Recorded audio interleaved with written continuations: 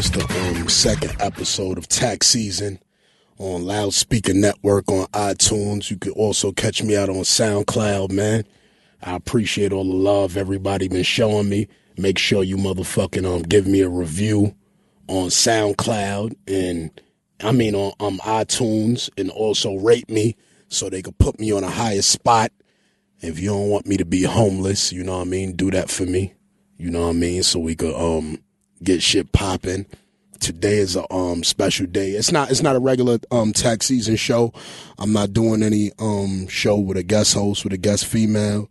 Today I'm doing an interview today with one of my idols, one of the dudes that raised me, one of the dudes I looked up to for years, one of the dudes that I inherited principles from.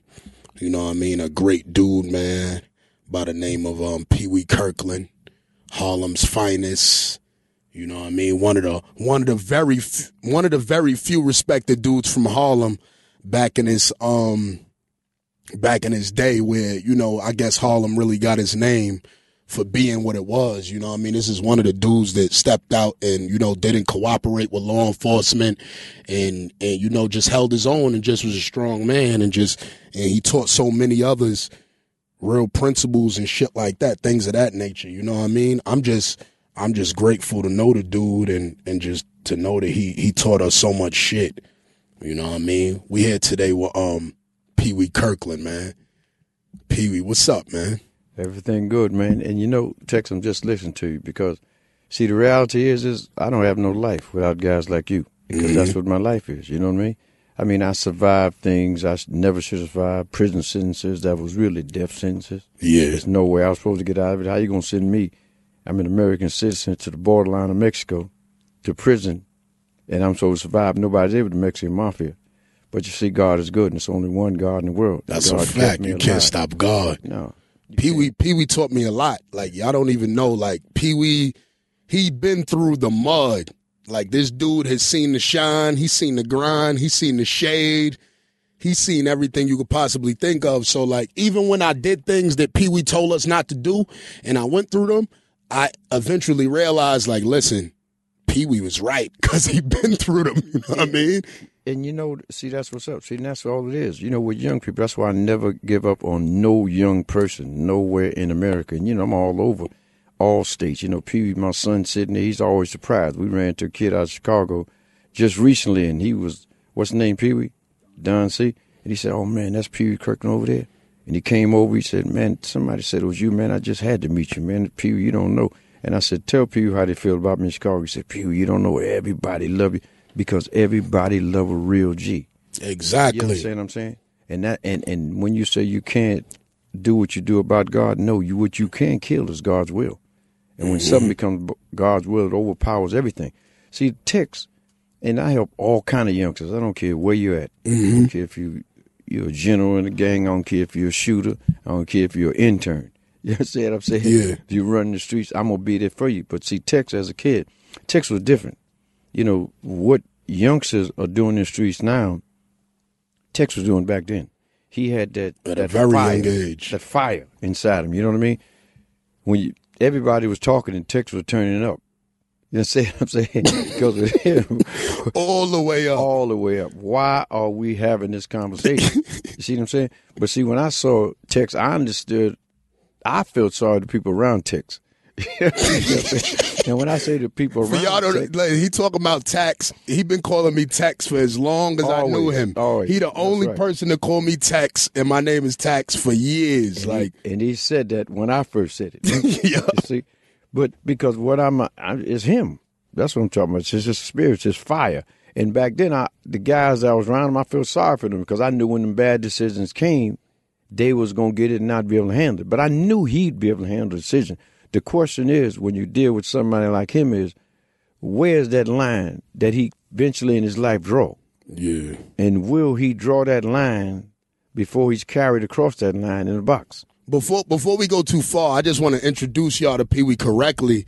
Pee Wee is a Harlem basketball street legend from the Rucker. He scored hundreds of points in the Rucker. He's played against some of the best basketball players you could think of. He was drafted to the Chicago Bulls, and he denied they draft. He didn't want to draft to them because he felt like he couldn't make enough money with them in the NBA as far as that he was making in the street. And Pee Wee is a legend. Like Pee Wee is a dude of stand-up principle that like actually stood through his principles through everything he'd been through, from actually being a street ball legend to being a person that could play in the NBA and denying it. You don't know too many people that would have denied the National Basketball Association and say, yo, listen, I make more money in the streets and I could do more in the streets for my family than I can with the NBA. And he was one of those people. You know what I mean? He was also a street philanthropist before we even knew what philanthropist was. I've seen dudes come up to Pee Wee at funerals, at different events, and cry and say, Pee Wee gave me cars with $45,000 in the trunk and $60,000 here, and just did numerous things. And like, that's just another reason why I look up to this dude, because he had no reason to do anything for anybody. He didn't have to. You know what I mean? He was already respected. He was already well known. He was renowned. Everybody, looked up to him. And, just certain things he didn't have to do, and he still did it. And that's why. See, it's not the money you make in the game. It's the money you get back. And that's what, people don't remember you in their lifetime or in their legacy from what you did in your life. They remember you for what you did in their life. How you impacted their life. That's the difference. And that's from as a kid, as a millionaire at 16, 17 years old, just giving back. Just everybody wanted to start a business. Just let me know and I give you half the money and half the profit is mine. You see what I'm saying? Any kids wanted to go to college, no problem. Any community centers, trophies, whatever it was. Because you can't be in a game, and I understood the game, but you can't be in a game making millions and think it's about you. It's not about you. It's about every problem around you. And no matter what kind of problem people brought to me, I was able to deal with it. See, I never followed no trends. See, the mafia was there, and I'm one guy that they had all the respect in the world for. Exactly. Every one of them. See, and it was very... What was your relationship with the mafia exactly? Well, the ones that understood how the game was played, we had a great relationship. The ones that didn't understand how the game was played, we had no relationship. And now those were the ones that thought snitching on a black person wasn't snitching. See, so the buck stopped with them right there. You see how racism even made its way into the gangster world. Into the gangster world because of mafia dudes thought they couldn't even, if telling on a black person was regular, it wasn't nothing to do.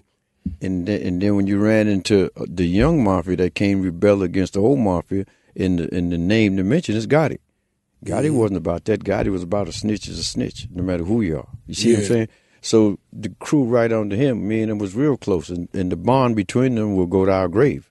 The government been trying to find out for years, for the last, 40 years, the names of people that they felt like I was associated with because they looked at me as the wall between them and the mafia. But they're going to look at that wall for the rest of their life. Just going to turn it from casket to casket till I'm gone. Real shit. Because it's never going to be repeated. And the thing is, Tex knows, I don't glorify the game.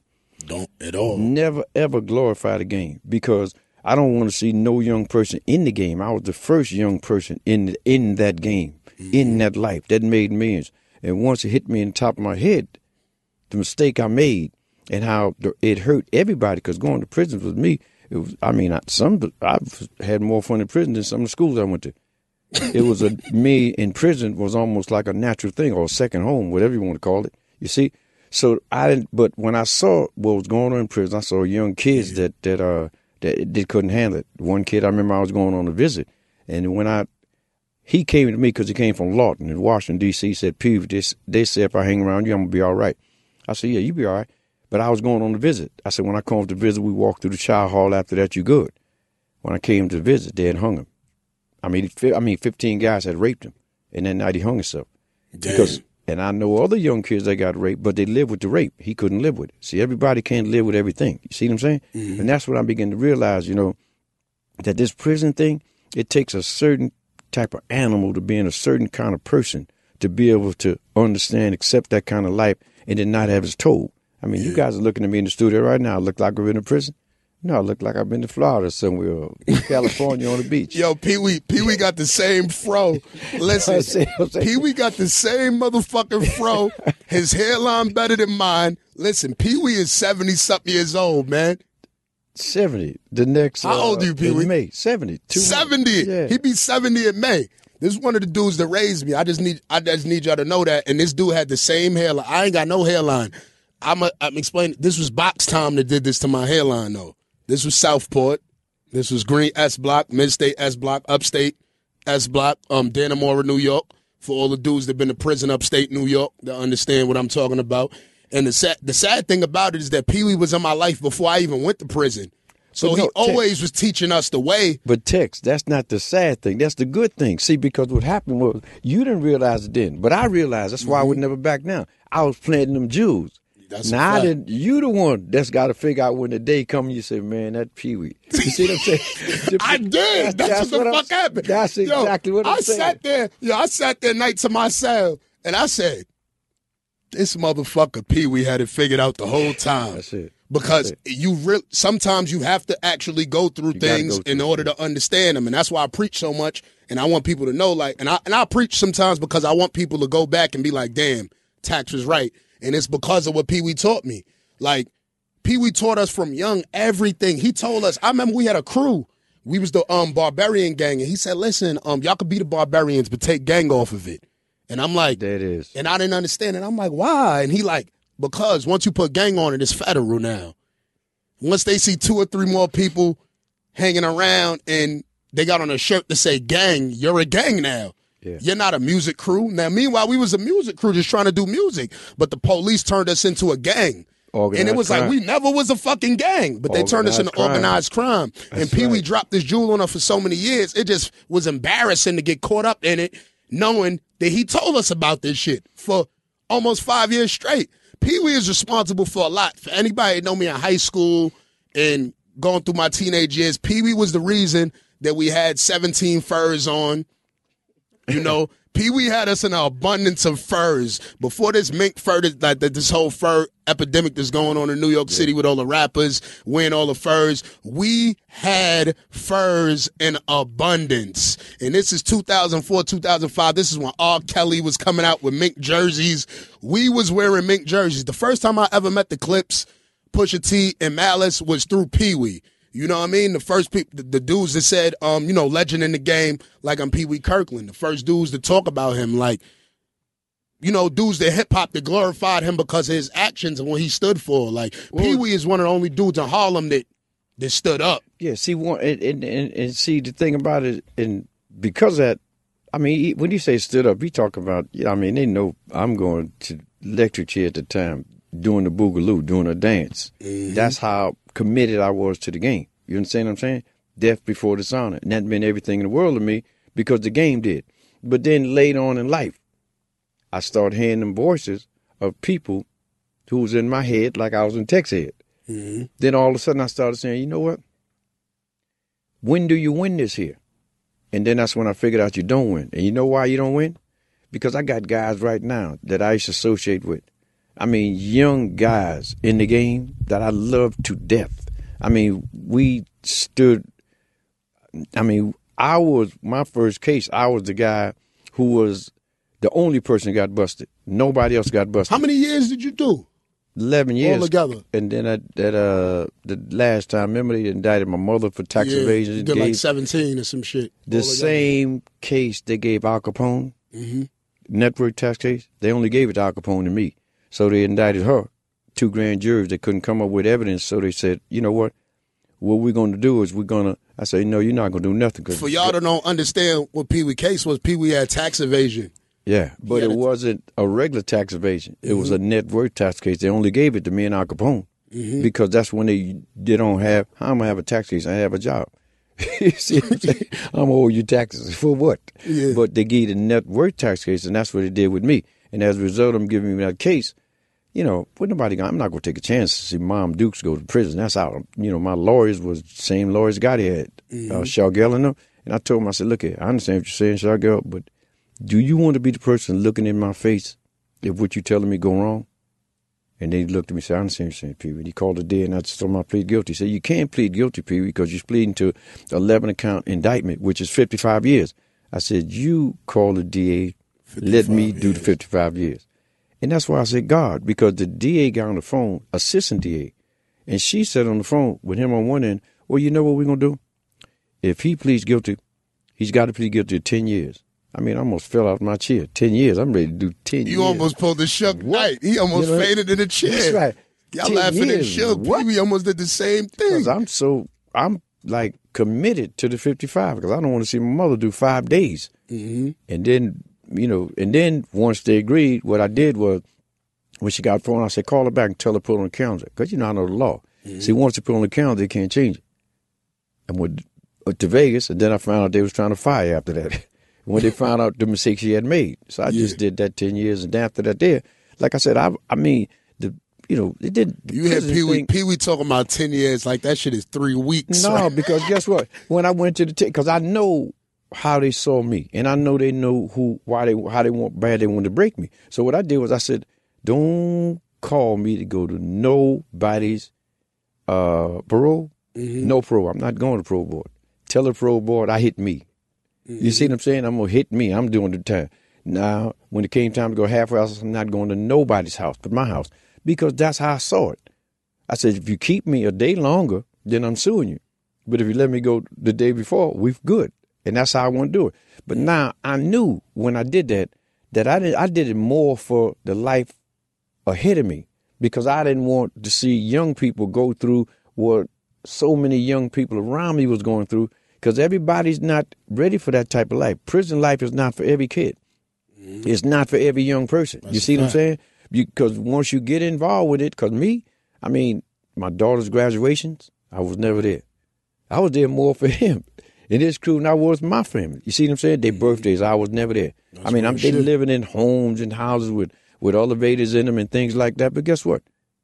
That don't mean nothing. On Christmas, you know what your daughter wants? She wants your father home. That's a fact. When she get home, she wants to say, That's another Daddy. reason why I discuss, people, like on social media, like I'm like known on social media and I speak to a lot of people and I say a lot of shit about certain women that do certain things. And it's like I always bring in the father subject. Yeah. Like if this woman had a father, would she move the way she moved? And a lot of people look at me as like, oh, he's judgmental and he's saying this. But it's like, it's a fact. With certain men figures in your life, you won't do certain things. No doubt about it. Listen to what he's saying because, I impact everybody's lives. Everybody, thousands of people. I'm everywhere because I don't know. People call me middle of the night and Furious called me. First time I said, man, I feel like blowing my brains out, Pee Wee. I said, all right, man. Let me what's up with Furious, man? He's good. Tell Furious I said my love. Yo, that's Furious, right. Man. What's up, But now man? watch Furious. Watch what flipped him. He ended up, because Furious was a hard rock. He ended up going was supposed to go to Virginia to make a move. Yeah. He don't go. From listening to me saying, Furious, you got to make up your mind.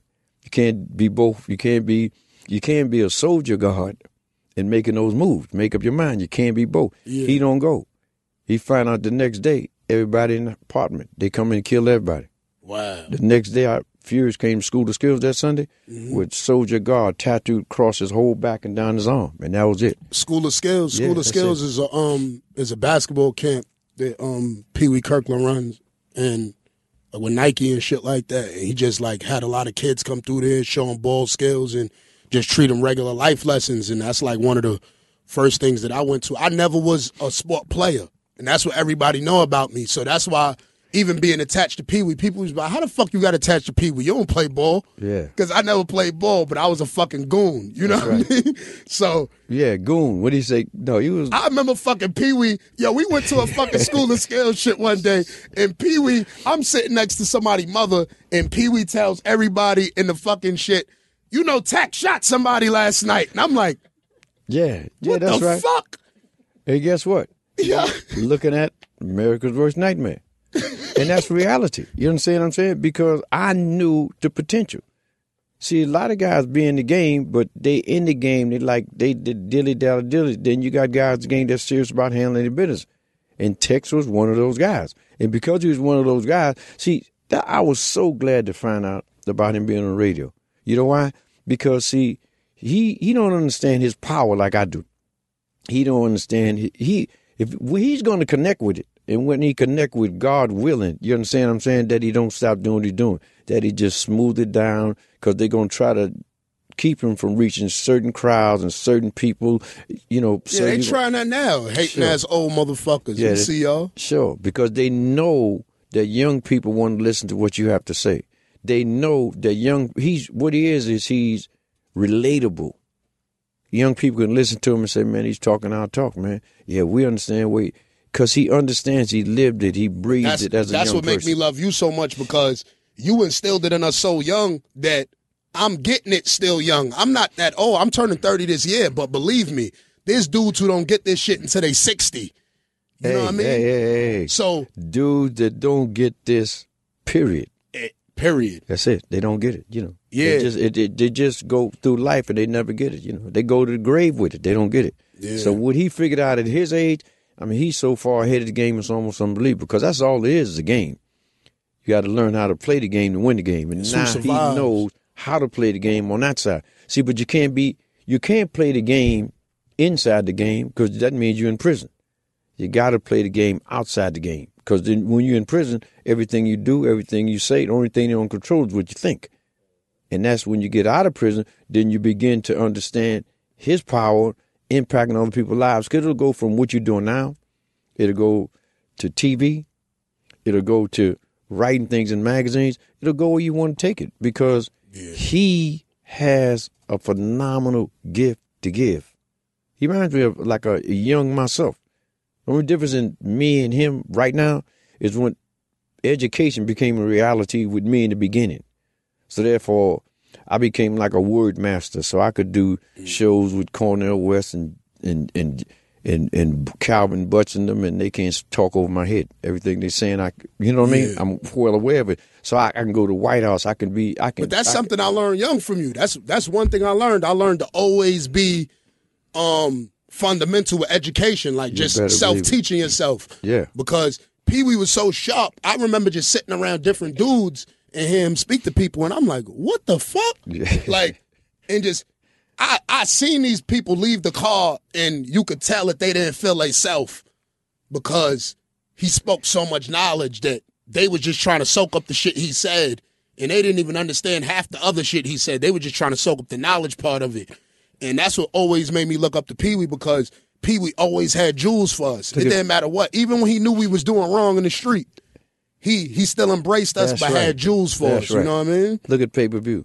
Yeah. I shocked them to death when I told pay-per-view. I said, pay-per-view, gang don't matter to me. You can be in the gang, don't mean you have to bang. That's a fact. He looked at me. And I mean, we was doing an interview on 25th Street, and he's walking with the lady we was doing Yes Magazine. And he's telling her while we walking on 25th Street, he said, it was easy for me to shoot people as it was to shoot hoops. And she looked at him like, it was shock. But the reality is, this same youngster is doing great now. Got a business now. Got a family now. Got kids now. Because I just made him understand. See, I'm never going to tell somebody to not be real with somebody who's real to them. You see what I'm saying to you? So I'm not going to say don't be real to the people who fed you when you was a kid. I mean, when I spoke for the NBA, giving the best presentation to the NBA rookies for years and years, and explained to Iverson that, look here, there's a Fortune 500 company, kid. You understand what I'm saying? That's crazy, because he said Iverson, and I remember the first time I ever met Iverson's mother was with you in Virginia. That's right. I think she crashed a Rolls Royce or some shit in the parking lot of the restaurant. She did. She did. Coming to the restaurant. The stories I got with Pee Wee is just so infinite, like, that I can't remember until we just start speaking about shit. Like, he showed us so much. You know what I mean? Like, the first time I met Big Tigger or some shit. Yeah, there you go. Was through Pee Wee Sure. in Virginia. And I realized the bitches treated Big Tigger like he was Cam at the time. You know, Cam was a fucking legend back then. Yeah. All the girls thought Big Tigger looked like Cam. They was like, Cameron! And chasing this motherfucker. He was in a fucking Rolls Royce. I don't even think Phantoms existed at the time. Yeah. Phantoms was not out. And they was chasing Big Tigger at Hampton University in a motherfucking Rolls Royce. I don't know what it was, but they was chasing his ass. And Jim Jones. It was just shit. Yeah, Jim Jones. Like, shit. All these people I learned from. I met these dudes from Pee Wee. I was 15 years old. Yeah, remember it was hard for him to remember. Remember at School of Skills, running around School of Skills was the rapper. Oh, not Jim French? Jones. French. We met French, yeah. I met French because of Pee Wee. And with the rap, I said, look at man, keep your day job. And then I started helping him with the DVDs. Yeah, and then exactly. Cocaine City, and all of a sudden he blew up in New York, and he became the number one DVD guy. You know, shout out to French Montana. Yeah, and that's right, and that's the whole thing. See, you could be there for different people for different reasons. Now, French wasn't him, so French could go another direction. See, he had to go. Like, blood, sweat, and tears. He had to go in that direction because his spirit, that fire, you understand what I'm saying? And he can go in that direction and can survive it. A lot of the rappers, a lot of them want to be who he was, but they was that in the music. And this is what I was trying to explain to you rapper niggas, to just touch on that point. Chill the fuck out. You're not me. Be happy. Be happy with who the fuck you are. Right. Be happy. Listen, I joke a lot and shit like that, but it's all the way serious on this side. Because they're not trying to do the bid. Yeah, you see what I'm saying? You don't want to have to go through nothing. They want to be there, and they want to go through it in the music. Mm-hmm. In the music, on air. Yeah, you don't want to have to go through it physically. No, they don't. Or mentally. No, they don't. And it's more mentally draining than anything. And it's a couple of them, and I know the ones that's really real. You know what I mean? But the most of them, they just keep it in the music. You see what I'm saying? Everybody respect y'all. We know it's a generation of young people that want y'all to be millionaires, that love y'all, and we respect that there. But keep it in the music, because the other side is not good, and most of them are really not built for that. I hate to see this kid out of Brooklyn. That one I met at in Vegas at Bobby Shmurda. I met him there. You know what I mean? Nice young. He said, "Pee Wee, wow man, got nothing but respect for you." Then I told Pee Wee, I said, "You got to be careful because he's a target right now." And I wished I was still there just to snatch him away from that, to let him see what was about to happen. Yo, listen, not to cut Pee Wee up. Pee Wee is a real dude. Like, I've been in criminal situations, you know what I mean, where Pee Wee called judges up to help me, you know what I mean? In certain situations, like, you don't understand the extent of my relationship with this dude. It's like, it's way deeper than just interviewing him, you know what I mean? Like, he played a major part in my life and my survival and my whole just being free. You know what I mean? Yeah, because my mother and father was good. But guess what I needed? I needed a father in the streets, not in the house. Exactly. And that's what I try to be, to Texas them in the streets. And Texas, right. But why can I call them judges? Because I helped them. Mm-hmm. So some of them Supreme Court judges. I helped them with problems with their children. Because I help all kids, bar, race, creed, or color. You know what I mean? I'm just in the hood where, the hood gonna get it the worst, the fastest, and that's where I'm at. And a part of like the last shit that I was talking about on the last show, where I was talking about racism, it also comes from Pee Wee. It comes from just being a man. When you a man, it's certain things that can't move you. No. You're not gonna allow nobody to say slanderous words to you towards your race and it affect you and cause you to do something to them to put you in jail, because it only makes you stupid in the end. You know what I mean? So when I say a lot of shit that I get, it stems from Pee Wee Kirkland. I want y'all to blame him. Yeah, that's blame right. Pee Wee. That's right. Blame Pee Wee Kirkland. Like, this is one of the dudes that raised me. Like, and he taught me to have such self-confidence and believe in yourself to the point that where other people can't even affect you with words. If you don't respect you, nobody else can respect you. If you don't respect the words you say, nobody else can respect them. Everything you say with your words is a matter of life and death. Mm-hmm. If you speak on it, you should be willing to die on it. You see what I'm saying to you? Exactly. And when people can pick that up from what you're saying, that's what connects with people. And everything Tex is saying, he's not saying nothing to glorify himself. Everything he's saying is trying to keep that next young kid from making mistakes he did. And some of them are older than Tex, and Tex is trying to tell them too, look, you don't want to be on that side. Stay on the side you're on. And if we look at the greater society, look at prison privatization. It's more young people in America in prison right now than all industrialized countries in the world put together. So what does that tell you? It's a business. I mean, the government are not building prisons no more. You know who's building prisons? Corporations. They have a bond where people become millionaires from arresting kids 13, 14, 15 years old. Something's got to change, and nothing's going to change other than people like this youngster right here going on air. You see what I'm saying? And people connecting what he's saying. Because what young people got to understand is the drug game. That's the oldest illusion on the planet Earth. Fact. And we keep going for it, and I went for it. And you know what we tell ourselves? Yeah, man, I'm going to make moves and something's going to change. You know what changes? Your address from where you live to prison. Yo, I want to touch on this. What people don't understand about selling drugs or doing crime is you have to be prepared for all battles. And when I say all battles, I mean every battle that comes to you. I mean from drug dealers wanting to kill you to police wanting to kill you to police wanting to arrest you. You understand? And that's why I tell people so much, like, be who you are. Because a real gangster, a real G is going to accept you for who you are. No G is going to want you to be the dude with sagging pants and the tough dude on the corner, unless that's you. No dude is going to want you to be Geek Squadded at Best Buy if that's not you. You know what I mean? A real G is going to accept you for who you are, and that's who Pee Wee always was. Pee Wee always accepted every G for who they was. I hung with different levels of Gs, and they might have not been a G physically where they would go out and ride and shoot people in the street when we needed to, but he was smart and he was strategic, and he knew that he just had the education to know how to get people out of prison. It's just something that we might have needed at the time. He just taught us how to be more mental than anything and less physical, because war is mental, it's not physical. And that's where a lot of people get it misconstrued. I've won many more wars before I even fought them. You know what I mean? Because I just was able to deal with men mentally and know what their next move was going to be. And that's just what it's about. You know what I mean? I want to get in Pee Wee. How did you like exactly, like, because I know you was a Rucker street ball legend, but how did you really like get into basketball seriously? Well, when I was a kid, basketball was my first love, you know, and basically I was gifted. And I recognized that gift, and a lot of other people did. So when I was like 12, 13, 14, people were saying things like, wow, that kid's going to be a professional player there. That kid, he's going to be a pro. And the sacrifice, I ran, every day I didn't play basketball, I ran 10 miles.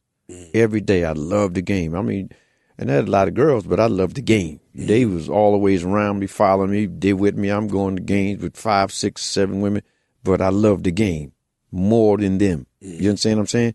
And then when necessity, the reality of life, getting caught in that trap, that thinking that other game is going to change something, the minute I got involved in that game, I committed myself to that game. That's how did you get caught exactly? Like, did it come from snitches? Did it come from just the police investigating and just noticing that you was just the first case, richer than most people? Well, sure, they really noticed I was richer than most people, for sure. But that first case I got was conspiracy out of a state, Boston. I'd never been there before in my life. Yeah. Never been to Boston before in my life. They arrest me in New York on the fugitive warrant. That's when I tell young people, don't ever think that law enforcement is fair, because it's not. Yeah. You understand what I'm saying? When the DA said we want them, like it's by any means necessary, they're going to bring you in by any means necessary. Mm-hmm. So my case was supposed to be about me being in a state I'd never been in before in my life. Some people on the 26th floor in a hotel were supposed to be looking down, and I'm supposed to be sitting in the car. That was conspiracy. Oh, all right. I see what you're saying. See what I'm saying? So, you know, when I went to court, I just testified. Shout out, free the whole GS9 locked up for conspiracy right now. Yeah, you know, and you know, I mean, see, you never. Conspiracy is definitely an unfair law. Definitely. Because all conspiracy is knowledge of. And young people don't know that. For instance, if somebody, social media, somebody said on social media, man, you know what happened, man, when we run to that guy, man, we going to ice him. Now, just because they say that to you, if you don't pick up the phone and call the police and say, look, so-and-so just told me they're going to do so-and-so, so-and-so, if they do it, you have conspiracy because you did not call the police, and people don't even understand. That's how deep conspiracy is. Wow. You'll snitch right out the gate. You have to be, because if you don't say it, you're part of conspiracy. And that's crazy. People don't know that, you know. So it's the law that they use to get people when they can't. But now it's a little different. You have that 848. Like with Bobby Shmurda and Rowdy Rebel situation, like they got a conspiracy charge, and it's like of all old shootings from last year, 2 years ago, it's not really none of the raps they said that people like they trying to throw on them like, oh, they shouldn't have been rapping about this, but it had nothing to do with any of the raps. It had to do with stuff that people told them that they did. Like, yeah, see, there's no statute of limitation on them things. Mm-hmm. You see, no statute of limitation on the body. Mm-hmm. You got to understand that. You could be 25, 30, 40 years later. If somebody come and say, yeah, I remember he did it, I saw him. You have the body. You have the murder case right then. There's no bail, no statute of limitation. And what goes on with Schroeder in their case is people hating Mm-hmm. and fear them are just coming forward now, creating different things. He may get a big break because a lot of those people that are saying things won't testify in court. Won't testify in court because they don't want to be known as snitches. That's right. So that's why probably that's another big thing in the community right now. There's dudes that snitching, but they don't go to trial, so they consider themselves not a snitch. Like, you're still a snitch. Yeah. Regardless, like you still cooperated with the district attorney's office. You still went to the district attorney's office and made a statement. Yeah, what you call is dry snitching. Yeah. You see, they make an agreement that they'll give information, but they won't go to court. So they take that information, the government, and then once they know 4 or 5 people to snatch, they squeeze everybody. Because the new thing in law enforcement now today is to not snatch the guilty person, the innocent person. Because that's serious. Think about it for a minute. Because they figure the guilty person might understand doing 10 to 15 years, but what about that innocent one over there? You think he going to do 10 to 15 years knowing he had nothing to do with what they're doing? Exactly. So they snatch the innocent person. He's going to be the first one to cooperate. He's going to be the first one to cooperate. So that's why the game is over. How can you win? It was a time where you could win because the people that you was in the game with, you felt was thorough enough not to testify against you. But now they just snatch anybody. It's crazy because I remember back in the days in 2004, he wasn't one of my peoples at the time when he came home, but when he came home, dudes was like telling me like, yo, this dude is ruthless. He's this, he's that, and the third. And I meet the dude and like we chilling. And then the dude was telling me, he was like, yo, it's a rumor going on around me that I got AIDS. I don't know why the people saying this, but he told me a couple weeks later, he said, yo, you know why I know you ain't put in that much work? And I said, why you say that? And he said, because nobody said you snitching, you got AIDS, or you a faggot. And I was like, and I was mad confused. Like, what the fuck do you mean? But I understood years later because what I understood was that when people fear you and they can't do anything towards you, they start making up rumors because that's their only defense towards you. Yeah. So what happened with me in my neighborhood is that something happened where somebody got shot, and then they just said that I told on the dude that shot the person for no reason. Nobody had a reason to say I did that. But they just went along with it and said Tax did this shit. And like it came out like 2 years ago that it wasn't true because the dude got all his paperwork clear and my name was on nothing. And it was so funny because it was like, damn, so many people glorified how I was snitching on this case, but when it came out that I wasn't, nobody said a word. I never heard it glorified. Tax didn't say anything. I seen no posters, but when it came out that I was snitching on this dude that I was never snitching on or ever did anything towards, it was Tax is snitching. Tax is doing this. You know what I mean? Well, I'll tell you one thing.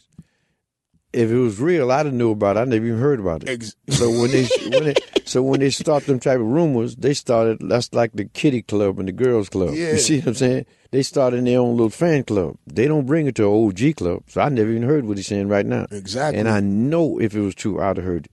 See? The thing is, what I try to explain to a lot of people, like I'm on social media, but like most of my friends aren't on social media.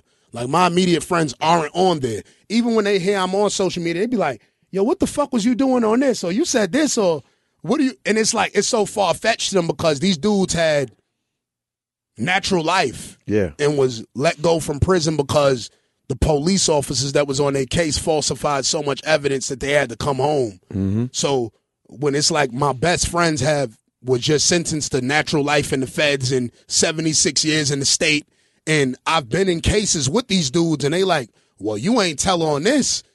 Well, you could have got a 20-year break. They like, I know you ain't tell on this. You understand what I'm saying? Yeah. So when it all came out, it was like, it was cool that it came out that I wasn't telling, but I just felt bad that I was like, damn, it really shows you that people will spread the negative about you because they don't like you. Well, what it tells you is what I just told you. The game is over. It's over. Because anytime somebody can be thorough, do their bid, do their time, and ride or die in the street and don't disrespect their manhood, and then some bunch of weaklings can spread a rumor like that and almost have to cause you your life or make you turn it up. Yeah, because I put in a lot of pain to maintain my name. Like, people don't know that. Like, I really did that. Like, yeah, but guess what it did? I'm going to show you the other thing it did. It educated you.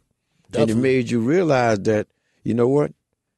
This game is never going to be as true to me as I am to it. Exactly. That's the key. And and that's where you stepped in at. Like, most of the things that people ever taught me stepped in my cell in Southport, and I'm sitting there and I'm like, Pee Wee predicted so much of this shit and told us exactly what was going to happen. It was almost like I can't even go against nothing he ever said. He predicted this shit years before it ever happened. Even to the point where I said, Tex, you can figure it out now or figure it out then, but guess what? You're going to figure it out. You're going to figure it out. You're going to figure it out. You see what I'm saying? Because when you get in them joints and you and God saying everybody over here, chow, bedtime, lights out. Shit, you ain't saying, fuck it, don't turn the lights out. Shit, I ain't turning this shit out. You turn the damn lights out and you going to sleep. Turn the motherfucking lights out. So you could turn the shit out in the street. The same way you could figure it out in there, you could figure it out here. The only difference is you can figure it out in there. In some joints, you can still get killed. Because a lot of things go on in joints you might not be a part of, but it can still cost you your life. Mm-hmm. But out in the streets, you figure it out and your life started moving in another direction. And then you're still going to have to deal with, see, I just went through so much. And because I was that top guy, and because I went to the maximum security prisons, federal prisons. Then everybody, because it ain't like the ground smell with me, wasn't just outside of prison, it was in prisons. You see it all over. And guys from years have said, man, damn, man, if it don't be for Pee Wee going, man, nobody from New York would be able to go through there. Pee Wee and handle stuff the way he did inside. You see what I'm saying? Because the minute I went to prison, the first thing I did was serve notice and put my life on the line. You know what I mean? A young kid, I think it was out of Queens. That beat him up, beat him real bad. So I just went to God. I said, let me say this to you. The next young kid out of New York that y'all do that to, you're not leaving here. And that was it. Church. You see what I'm saying? And that's what you got to do. That's what you got to do. You don't get a certain amount of respect because you put your life on the line.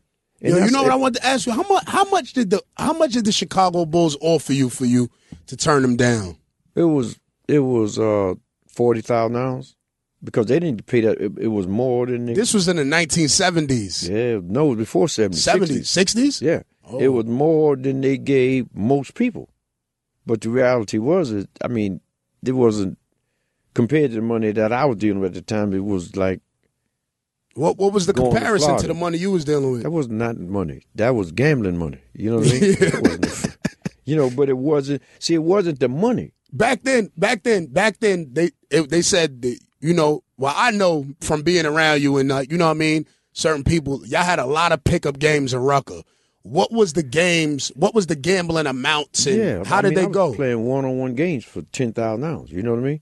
And that's $10,000 my bet, and everybody else was betting with their bet. And this is in the 1960s. $10,000 back then was way different. Yeah, it was way different. We was reading the papers the other day with the Financial Times that said Pee Wee Kirkland's net worth was $40 million, his holdings was something else and all, you know what I mean? But that's what they knew about. That's what they knew about. That's what they knew about. So, but back then, and then that's the other thing. Back then, it was a money game. Mm-hmm. That been changed, and that's another thing I used to tell you. See, the game then with young people today, they're in a game that even though once you grow in your life and you realize it's the wrong thing to do, period, because ain't nobody dying in the game but the people in your community. Yeah. Once you realize that part of it, the other shocking thing is, what are you in this game for? How many people can you name in that game that really made money in the game? Because the game had changed. It was not a money game no more. How you feel about the other Harlem dudes? Because you one of the dudes is well respected from Harlem as far as the hustlers that been in the street and been in the game. How you feel about the other dudes like Alpo and Nicky Barnes and Frank Lucas? Because those dudes, Frank Lucas and Nicky Barnes was like a little bit more from your era. Yeah, they was. How you feel about them? That was my era. See, Nicky's a little different. Nicky that double life sentence, Nicky had been to prison before. That double life sentence Nicky got, he would have did it. Mm-hmm. But, guys he was involved with, started going out with his wife and being with his girl and things like that. And that caused him to turn it around. See, I'm from the old school. I mean, you could rape my wife and you can't get me to snitch. No matter what you do, you can't make me be less than a man to myself. Can you understand what I'm saying? Whatever it is, when I get out, if I ever get out, I'll handle it. You see what I'm saying? But you can't make me lessen my manhood. So principles over everything. That's right. I could never justify Nicky for what he did. And Alpo, things like that, that's like insane to me. For somebody to say, so many fucking rappers glorify this dude Alpo and like the things that he did, and it's like they almost just leave out the part that he snitched. Like, well, no, that's not. Well, you know what this text? The guys you talking about that glorify him are the guys who really don't understand that game. Mm-hmm. So if a guy can't say, I don't snitch on people, I ain't snitched on nobody, never snitched on nobody in Harlem. What are you talking about Harlem? Harlem ain't got nothing to do with snitch. Snitch is a universal principle. You understand what I'm saying? If you snitched on somebody on the moon, you're a snitch. Yeah, and you know what? That's my issue because, like, on social media, like, I talk a lot on social media, and I'm cool with Harlem dudes. I'm cool with every dude because I don't give a fuck about geographical placements or where you from. And it was real niggas everywhere. In Texas years ago, it wasn't like that. See, you remember rap created that, and that's how we destroyed ourselves in the rap game. Because what we do, and I think that's kind of what destroyed rap. That we started. You got it. That's it. We started separating ourselves. We're not like the Atlanta dudes, or we're not like the Virginia dudes, or the Maryland, or whoever. Forever. What is the greatest weapon they've been using to hurt any people? Segregation. Divide and conquer. Divide and conquer. So what did we do? Divided ourselves. See, years ago, if you was from New York, didn't make no difference what borough you was from. You was from New York. Whatever you represented New York. Especially if your ass got to go to the feds. You better believe it. Then when the rap came, you was a Jersey rapper, Brooklyn rapper, Bronx rapper, Harlem rapper. But when you hear about the rappers in Atlanta, I don't hear nobody say where they live in Atlanta. He's an Atlanta rapper. When you hear about them kids out of Chicago rappers. Mm-hmm. You're going to hear about them kids in the Midwest, Texas rapper, Dallas rapper. You see what I'm saying? You do not hear about boroughs. We did that. Mm-hmm. And when we did that, we weakened ourselves. And what did they do? Because if I say I'm from New York and everybody love me from New York, it's going to be a lot more records they're going to buy now if I say I'm from Harlem, right? So when the guys say, when the rappers down south say, I'm from Atlanta, everybody in Georgia buying his rapper, his music. You see what I'm saying? So we did that to ourselves. Now we got to figure out a way how to get it back. It's back. Like Pee Wee, man, there's so many new rappers now. And that's why I've been embracing the new rappers that's coming along in New York, because they not just trying to follow that signature New York sound. They just being they self. And that's what's wrong with a lot of people. They seeing these rappers be they self and they saying, oh, this is a New York sound, or this is a Midwest sound. Or it's no sound. We from New York. We from a melting pot. Everybody from different places live here. See, when you say it's back, what you're saying is they done figured out now how to play the game. Exactly.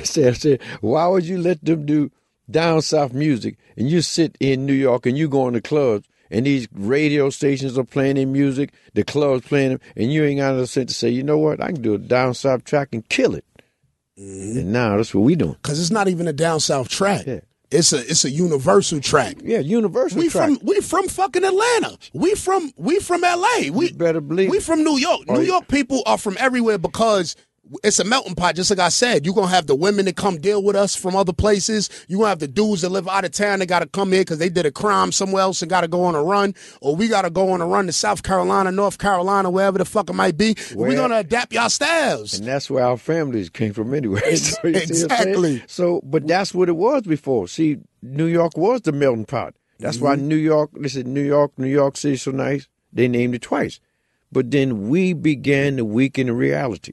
Mostly everything started at one time in New York. The gangster world, the fashion, even right now. New York, even though the rap music is big in certain areas, right now New York is still the biggest market in terms of breaking a rapper. Mm-hmm. Biggest radio stations in terms of breaking a rapper.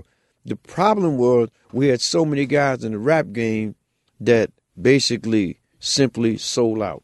Mm-hmm. And when I say sold out, the reason New York started getting a bad decision is because, remember in California, if somebody's like gaming them, right? Mm-hmm. You go make some mixtapes and sell them on the corner, you might not be on that corner. You might disappear from that corner. You see what I'm saying? That's a fact. But in New York, we allowed that to happen. Yep. And in other states, it didn't happen. So many guys were selling so many guys tapes. The market for music didn't exist here no more. You know what else, though? I'm going to blame that. I'm going to blame that on the government partially because things shifted so fast in New York City once 9/11 happened that the gangsters was confused. They didn't know what to do. They didn't know where to buy coke. They didn't know what corner to stand on, if they could stand on a corner. They didn't know if they should use a phone. 9/11 got serious in New York City. Well, yeah, because a lot of that was Giuliani, and he used 9/11 as an excuse. See, Giuliani reality is he wanted to be the big crime fighter. You know what I mean? And he just he also wanted to fight against Italians because they had the stigma against themselves. I was to say right. My next words was he sent rumors saying if you are kingpin and the minute you get a flight and get off the plane, you got a case. You know what I mean? I mean, they kept me out of New York for years. Wow. Same thing. You see, till he got out of office. Mm-hmm. Because all he wanted to be that guy, you know, and he threatened Italians, and a couple of them he arrested, but he never really got to the mafia guys. But he wanted to be that tough guy. And 9/11 sort of gave him that podium and that stage. And when all it really boiled down to is he just was serious racial guy, racist, serious. Mm-hmm. And New York knew that. And now it's starting to come out now with him. You know what I mean? But it's a bad situation because New York, and I'll say this, is the racism don't exist with the people. The racism exists in politics. It ain't the people. You understand what I'm saying? You got more black mixed couples in New York and in the world than ever before in history, and seriously in love with one another. It ain't the people. They have gotten past racism years ago. It's the politics and the people in. Why do they want racism just in New York? Because they want to divide the people. Divide and conquer. Could you imagine if it's to keep that money flowing. They know the black neighborhoods have the most crime, and they have the most crime because they poor. You know what I mean? So like when gentrification takes place and there's white people on one side of Bedford-Stuyvesant and there's no crime going on, like we're not surprised. All those dudes on that side of Bedford-Stuyvesant have jobs. Yeah. Well, the whole idea about crime is now a business. You see, remember I told you, you can't think of crime no more like crime and say kids in crime. No, you got to think of how much money they making off the crime. Mm-hmm. It's a business. Prison is a business. Selling drugs is a business. Every time you get caught, it's a business. So what do they do now? All the laws change now. It was a time when you could be with a group of people and somebody commit a crime and he go to jail. Now, if it's 8 guys and one guy going to rob the bank, everybody else, all 7 outside, even if they kill him in the bank, the guys outside, the 7, they got his going body. To jail. They got his body. Yeah, that's the fucking game. If he kills somebody, they got whoever he killed. And if they kill him, the 7 guys outside got his body. So that's just it. So that's why they arresting us 8, 9, 15 guys at a time. And then they say how many people was involved, how many people knew about it. So now, years ago, people went to jail 1, 2 at a time. Now they're going to jail 15, 20. You see these raids, the gang raids, things like that.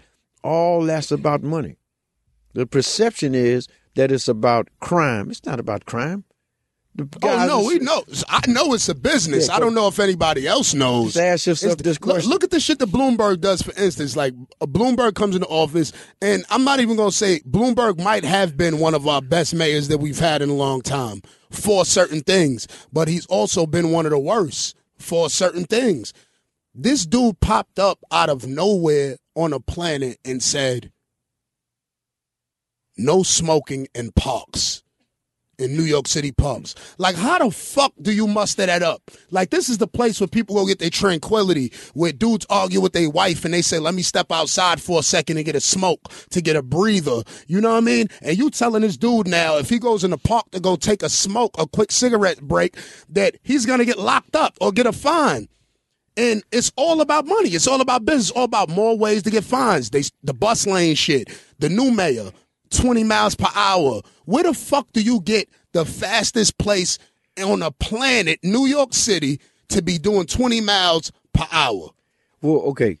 Let me say this on behalf of the mayor. I'm going to help him out. Texas can't see it. Yeah, I can't see shit. What it really is he's a man, mixed marriage, right?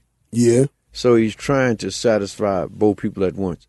When he says no smoking in the park, he's trying to make the parks in New York parks where white people, white families, and white kids can come in the park. So if they bring their kids in the park and there's no ordinance against parking, then the kids are going to have to smell the smoke. And if you can smoke, guess what? You can smoke what? Yeah, that's right. Exactly. And you're not going to stop that. So he's really trying to just make New York a better place to live for everybody.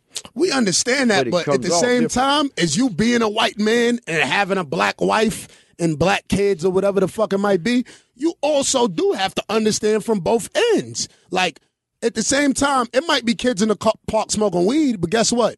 There's 100 white grown men who are in the park walking their dogs smoking cigarettes.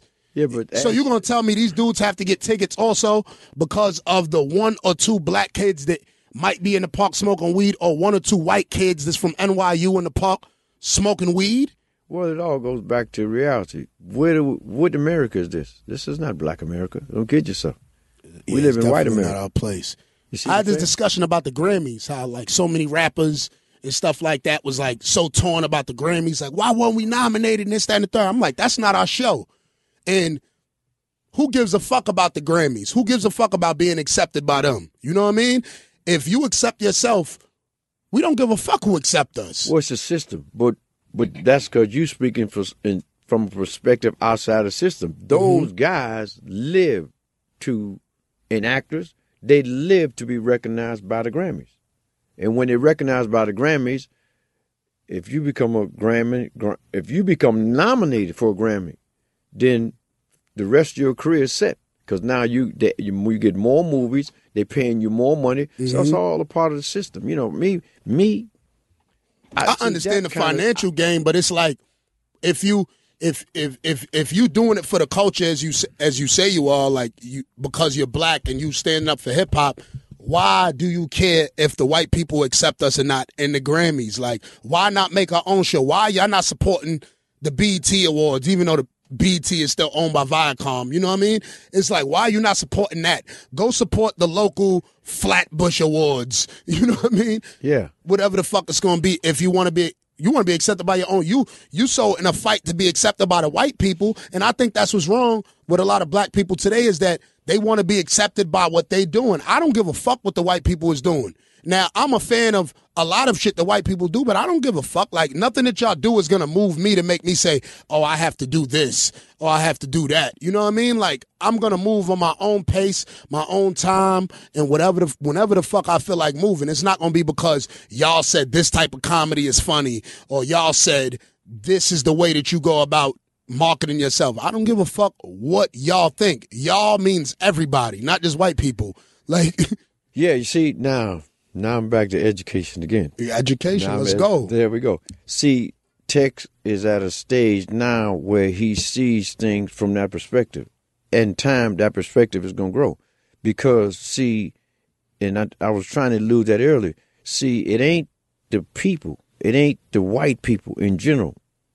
Trust me, it's not the white people in general, Tex, you know, because I know more white people that will help you right now probably than I do black. Yeah. So it's not the white people. It's a system. It's not the white people. No, but when I say white people, I'm not actually directing it at them. I'm directing it at the black people who's looking to the white people for the approval. But it's not the white people they looking for the approval. It's the people who run the Grammys. And who's that?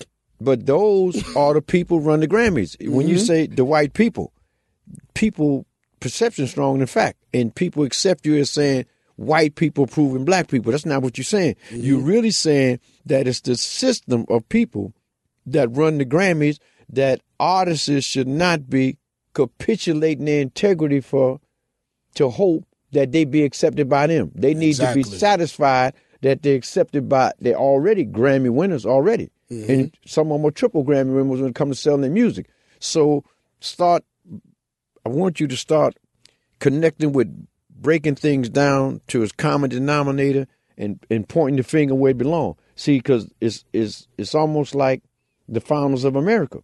The founders of America, in the beginning, black people wasn't considered humans. Mm-hmm. We are 3/4 human beings right now in the Constitution. We still are not considered, even in the Constitution, 100% human. You see what I'm saying? But the world has changed, and all you got to do is look at us having a black president. We would never have had a black president because it's only 12% of black people in the world. Mm-hmm. If it don't be for white people and the changes white people have made over the years and years and years. No, that's a fact. I agree with that. You see what I'm saying? Yeah. So a lot of times, look, because the system hides behind white people.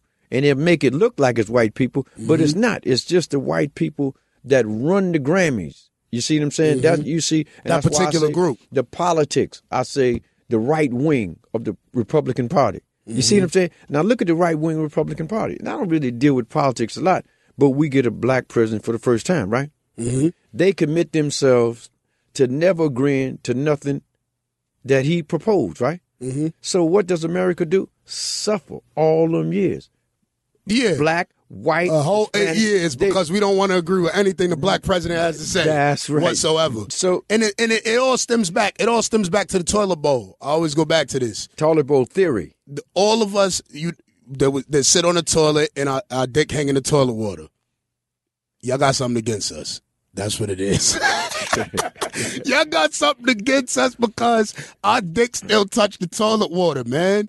Like, grow up, man. It's not that deep. You know what I mean? No, but the truth of the matter, the fact of the matter, Texas, trust me, and you know I'm everywhere around it, all people. Yeah.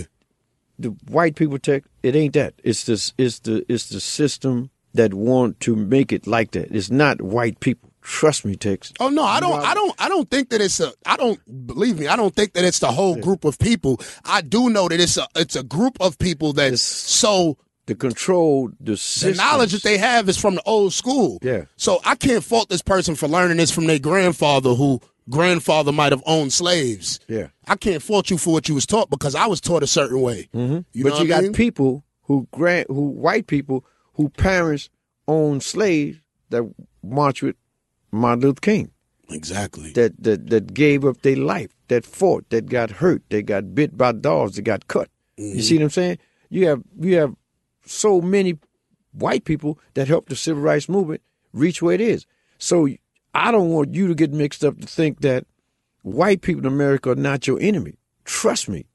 The system that controls people are your enemy. Mm-hmm. White people you see, look at the rise when you see all these black kids getting killed by the police, right? Yeah. And look at the people marching. White, black.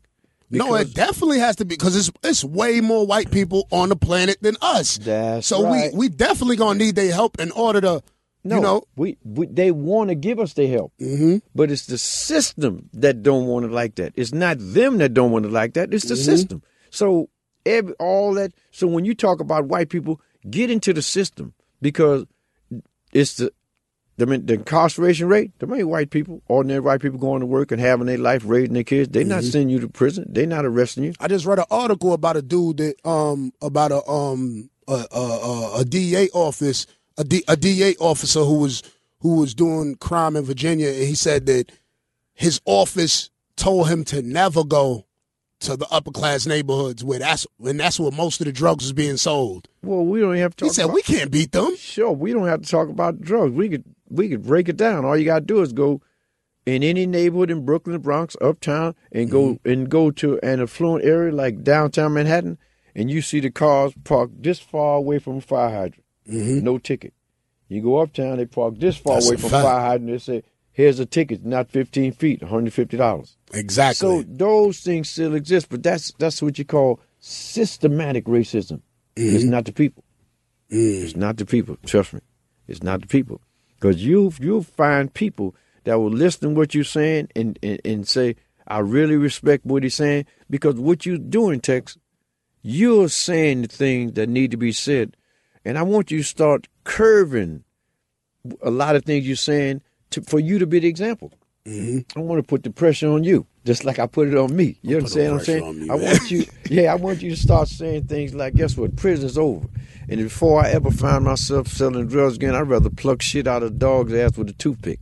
I want you to start committing yourself away from the life of crime and saying never again. Nah, I definitely I'm not going to prison. Like, I woke up fast, you know what I mean? And it was partially because of you, because of having the teachings of you and knowing that they was there. So when I started my prison bid, I was in 2-3 months and was realizing, you know what I mean, what was real and what was not, and what was a facade and what was I taught wrong, and things of that nature.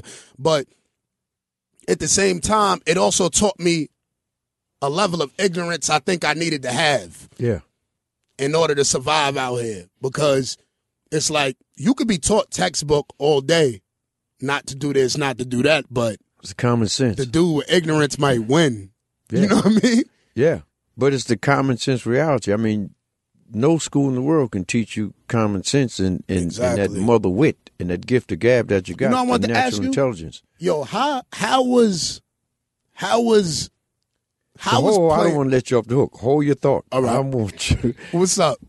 Tex, I want you to, you know how you feel about your mother. Yeah, that's a fact. You know what you put your mother through. Mm-hmm. I want you to kind of let young people know how you feel about all that you put your mother through, knowing that your mother was always there for you.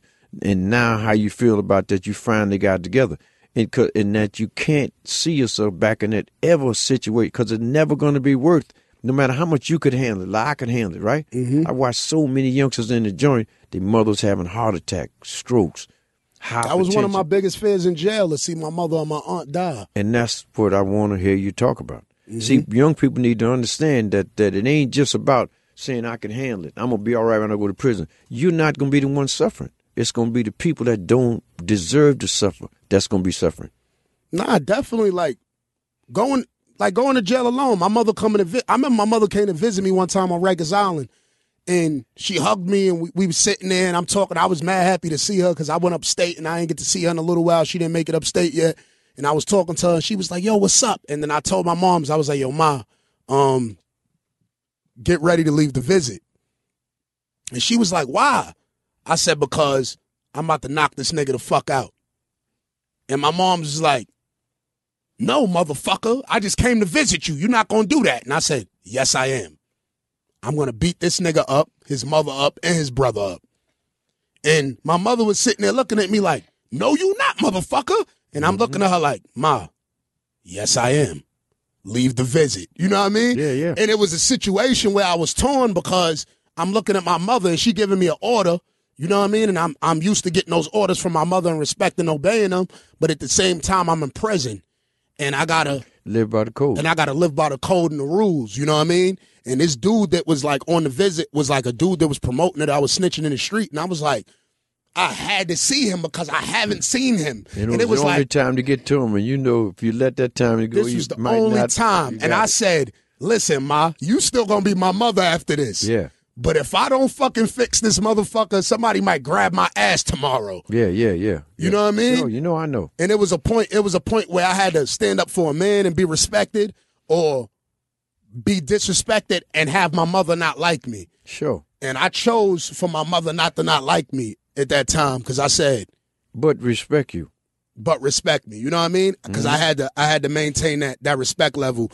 But what I tell people all the time is, like, I had a discussion with one of my little mans not too long ago, and I told him he had got shot. And I said, listen, man, you don't let the streets dictate what you're going to do. You don't let the streets tell you, oh, he's pussy, he didn't shoot back. Because soon as you shoot back and you shoot somebody, the first thing the streets going to say is, he's stupid. He shouldn't have shot back so fast. He should have waited. You don't let the streets dictate your movements. And that's what happens with most of us at that age. We allow the streets to dictate what we do.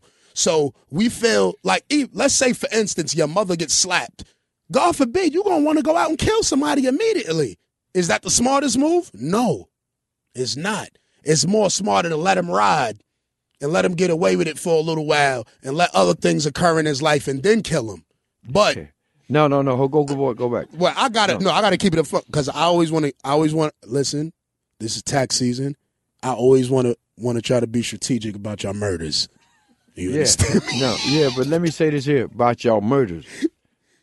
What you want to do is put yourself in a position to understand that life is real, and every time you take somebody's life, you put yourself in a position for somebody to open up the door and take your life, open up the door and take your daughter's life, open up the door and take your mother's life.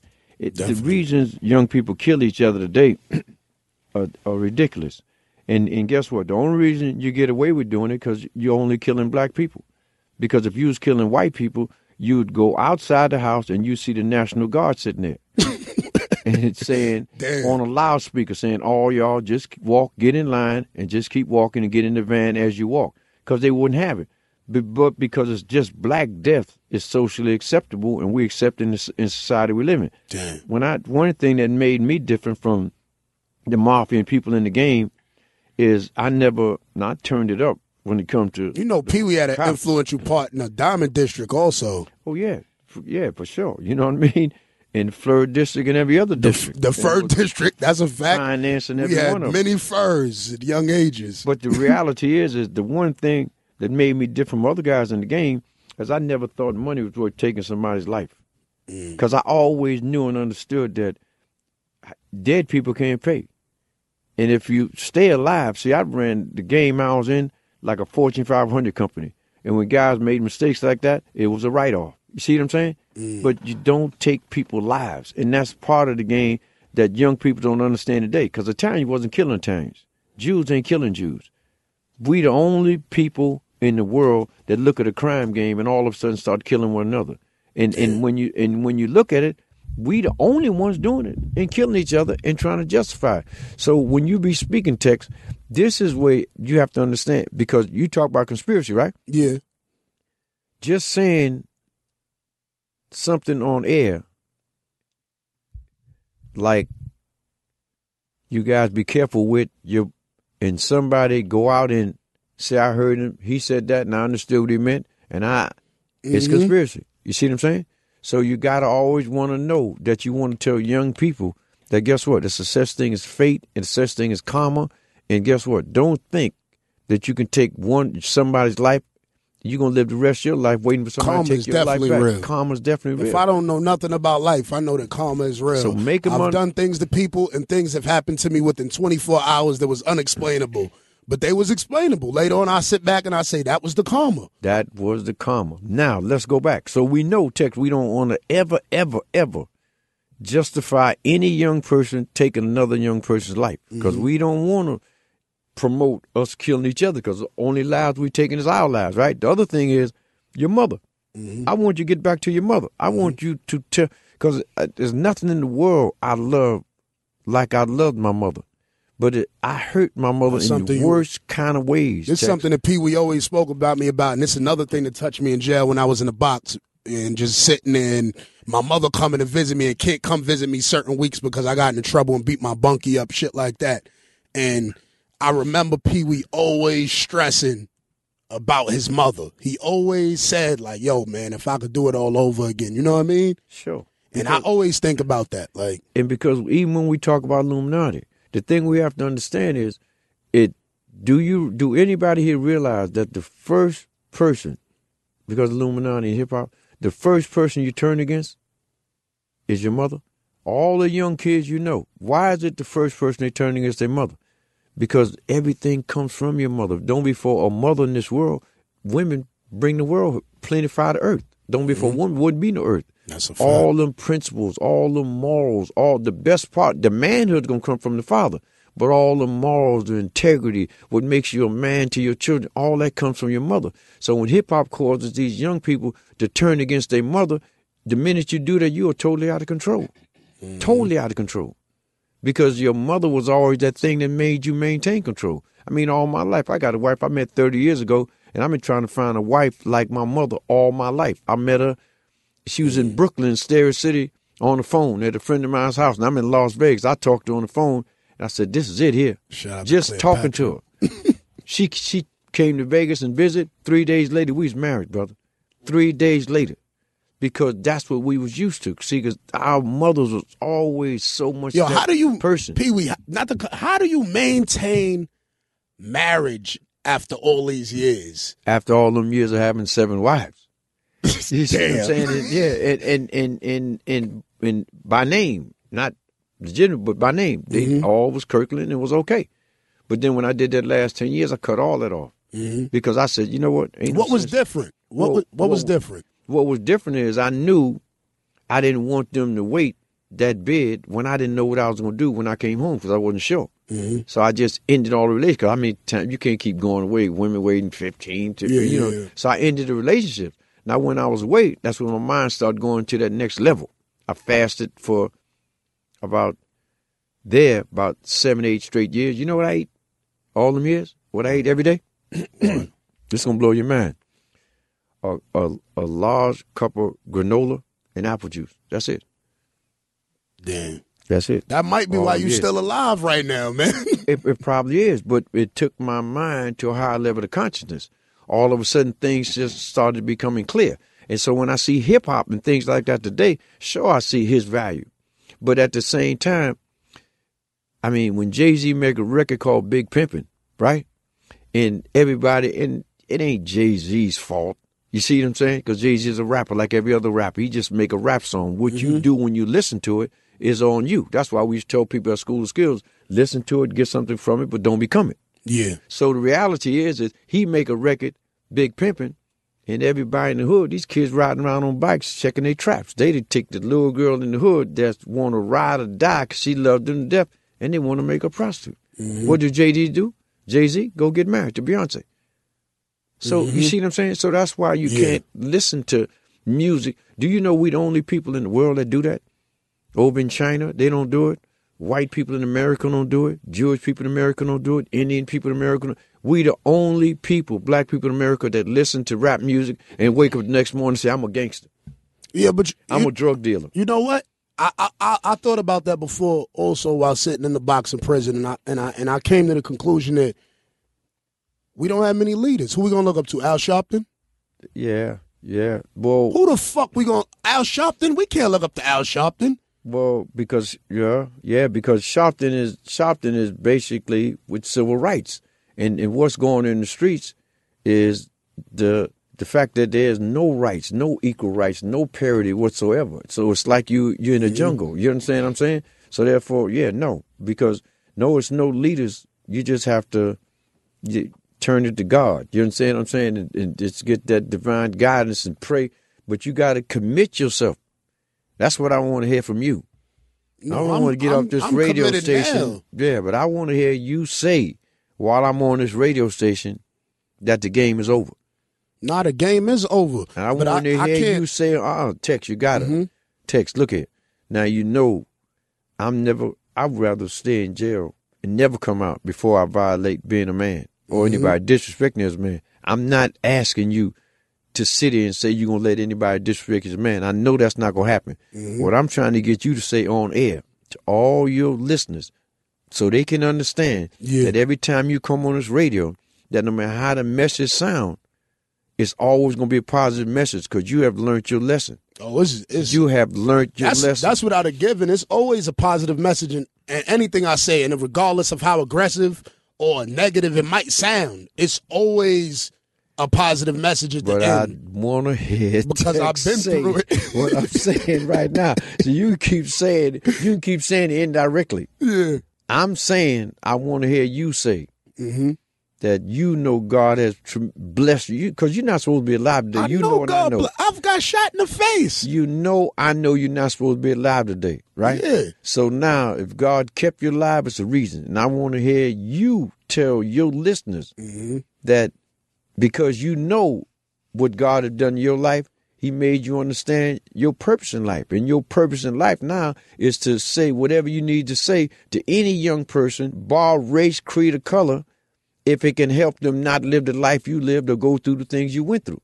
That's what I want to hear you say, because that is what's going to make people attract themselves to you. Because if people get confused, when I was dealing with you and raised you, Was you ever confused about me going back in the game?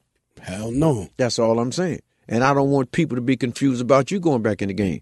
That's For them and for yourself. See, because until you say it ain't gonna happen, you're vulnerable for it to happen. You see what I'm saying? You got to say that, Tex. You know it's not going to happen unless imminent violence is amongst me.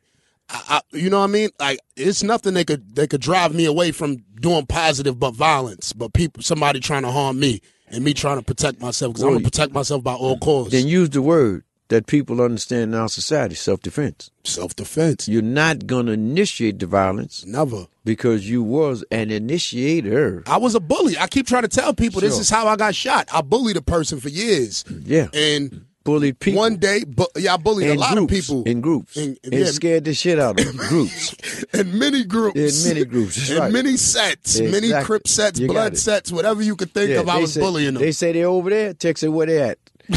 Everybody still standing. Text over there looking for them. Yeah.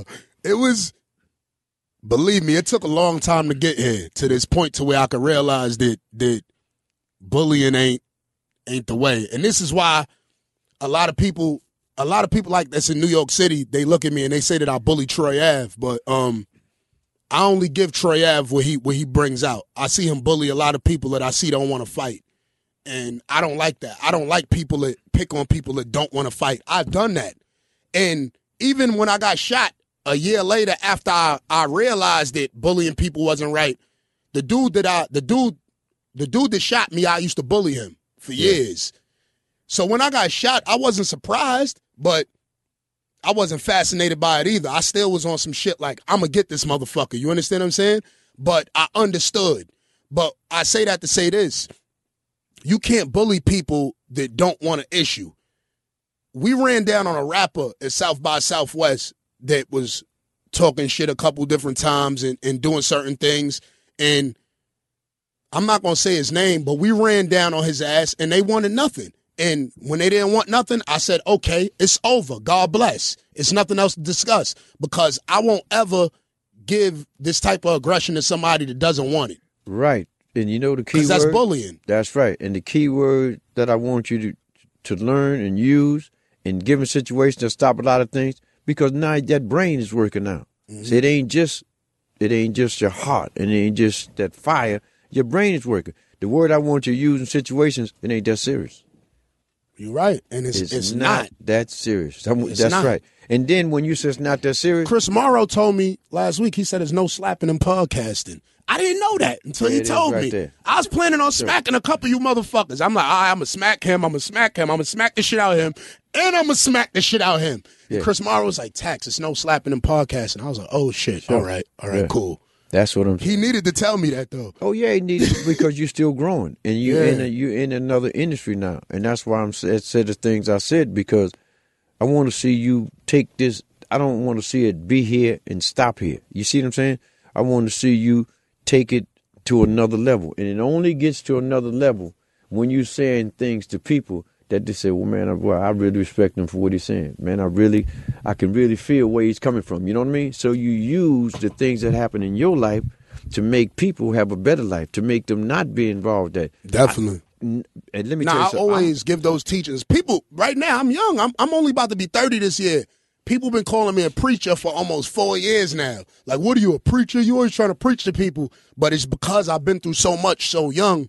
People don't understand. And I've been raised by dudes that been through so much so young that even though I've went through certain things and I had to learn on my own, I learned a lot from them, from their experiences, and just seeing the pain that they might have went through shit. So when I speak on certain things and people be like, yo, you feel like you got an old soul, or it's because of the dudes that raised me. I was raised by Pee Wee Kirkland. Like, you know what I mean? Like, Pee Wee Kirkland is an OG. Like, his crimes are noted back to the 60s. You know what I mean? It's not, This is not the 80s. I was born in the 80s. You know what I mean? So this is a dude that I was around in my early teens, and he's trying to keep us on the right track, and I'm still doing wrong at the same time, but still trying to stay right on the right track. You know what I mean? So it's like at the same time, I had this dude torn. He keeping us on the right track. Here, we going here.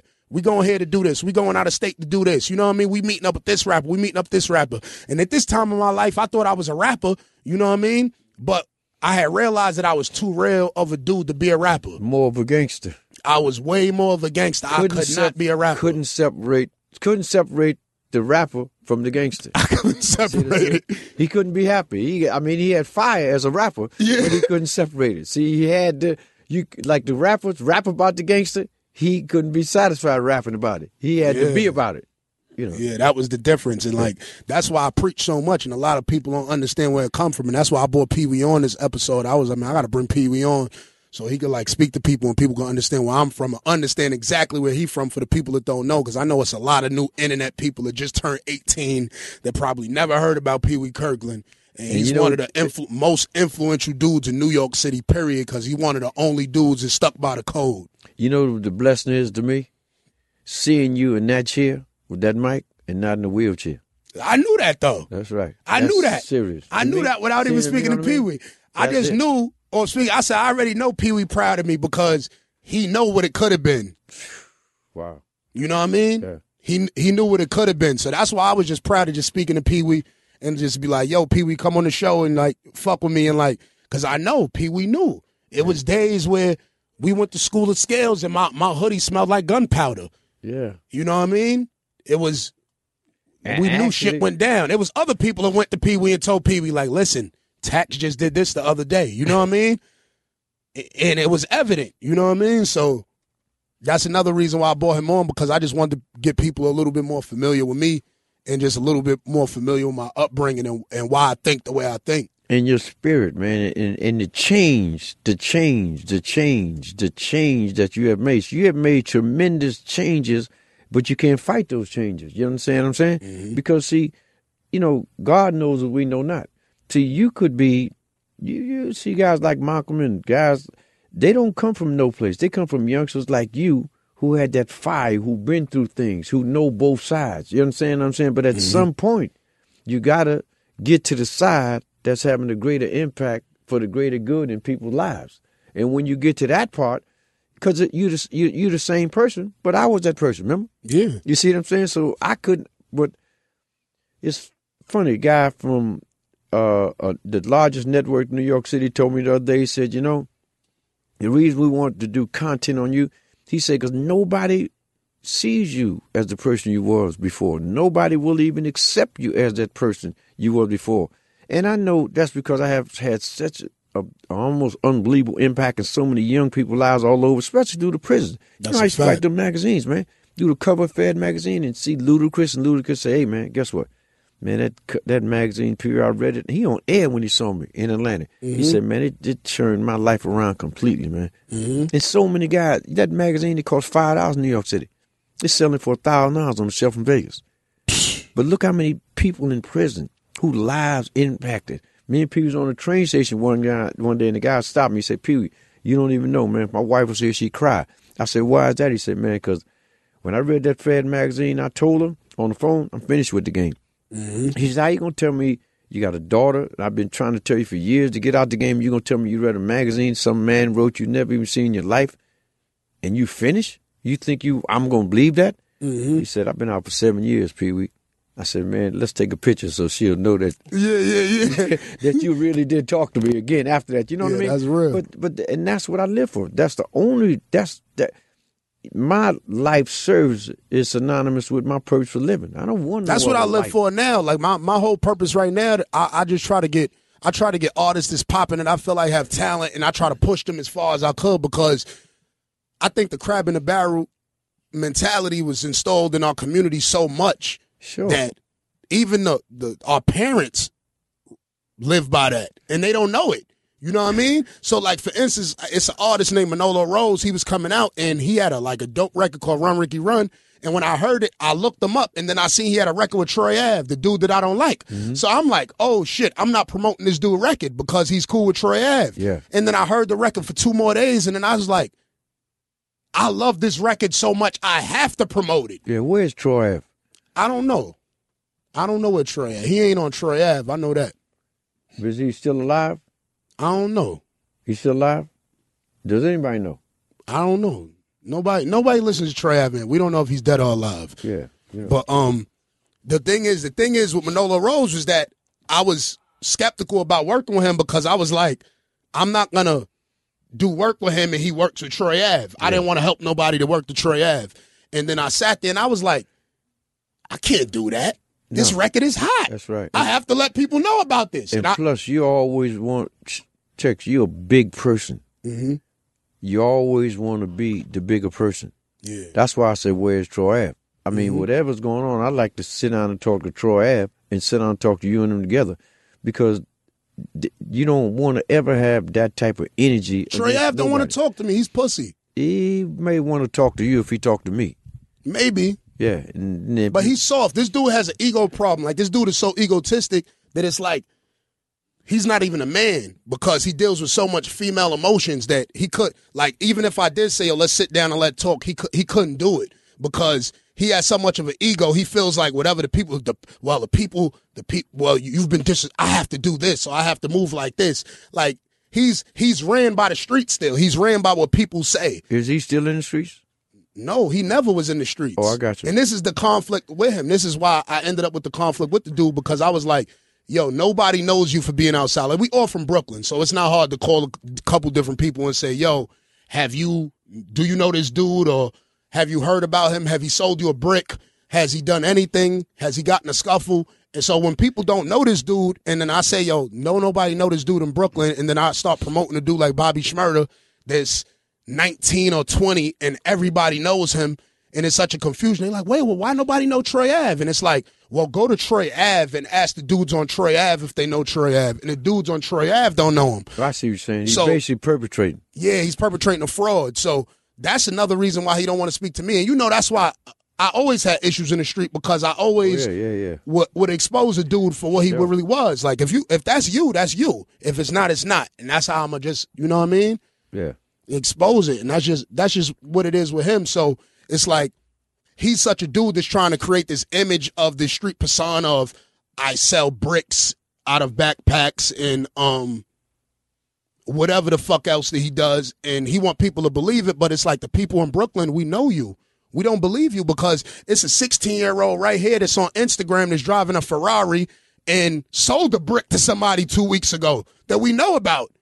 But we cannot find one person in the world, you know what I mean, that you sold drugs to. So when we sit there, it's like, and the conflict is about the keeping it real syndrome. One of the things that you taught us from younger. Yeah. You always said, don't get caught up in that keeping it real syndrome. Yeah. And that's one thing that I learned. Like, if I wasn't a part of it, or I wasn't down with it, or I wasn't even with having the energy for it, I'm not going to act like I was down with it. But Shmurda, right? Yeah, Shmurda. He's the one to focus on, because he's the one that needs the people's love, and he the one that, boy, remember I told you? I was so sorry I didn't get to talk to him, remember? Because I knew it was going to happen. Mm-hmm. Yeah. I just didn't know how to get to him and see. That's what I want you to become, that person. Mm-hmm. That when you see a rapper out of Brooklyn get that break like that, you be that guy that could get to him and talk to him. Yeah, and that's what I've done lately. Now, I wouldn't know him by his face. With every rapper that's coming out of Brooklyn, I know them. I know what they I know what they're doing. I know what's going on with them. I'm in tune with what's going on with them. Like, I know every rapper that's coming out of Brooklyn. What's going on, Uncle Murda?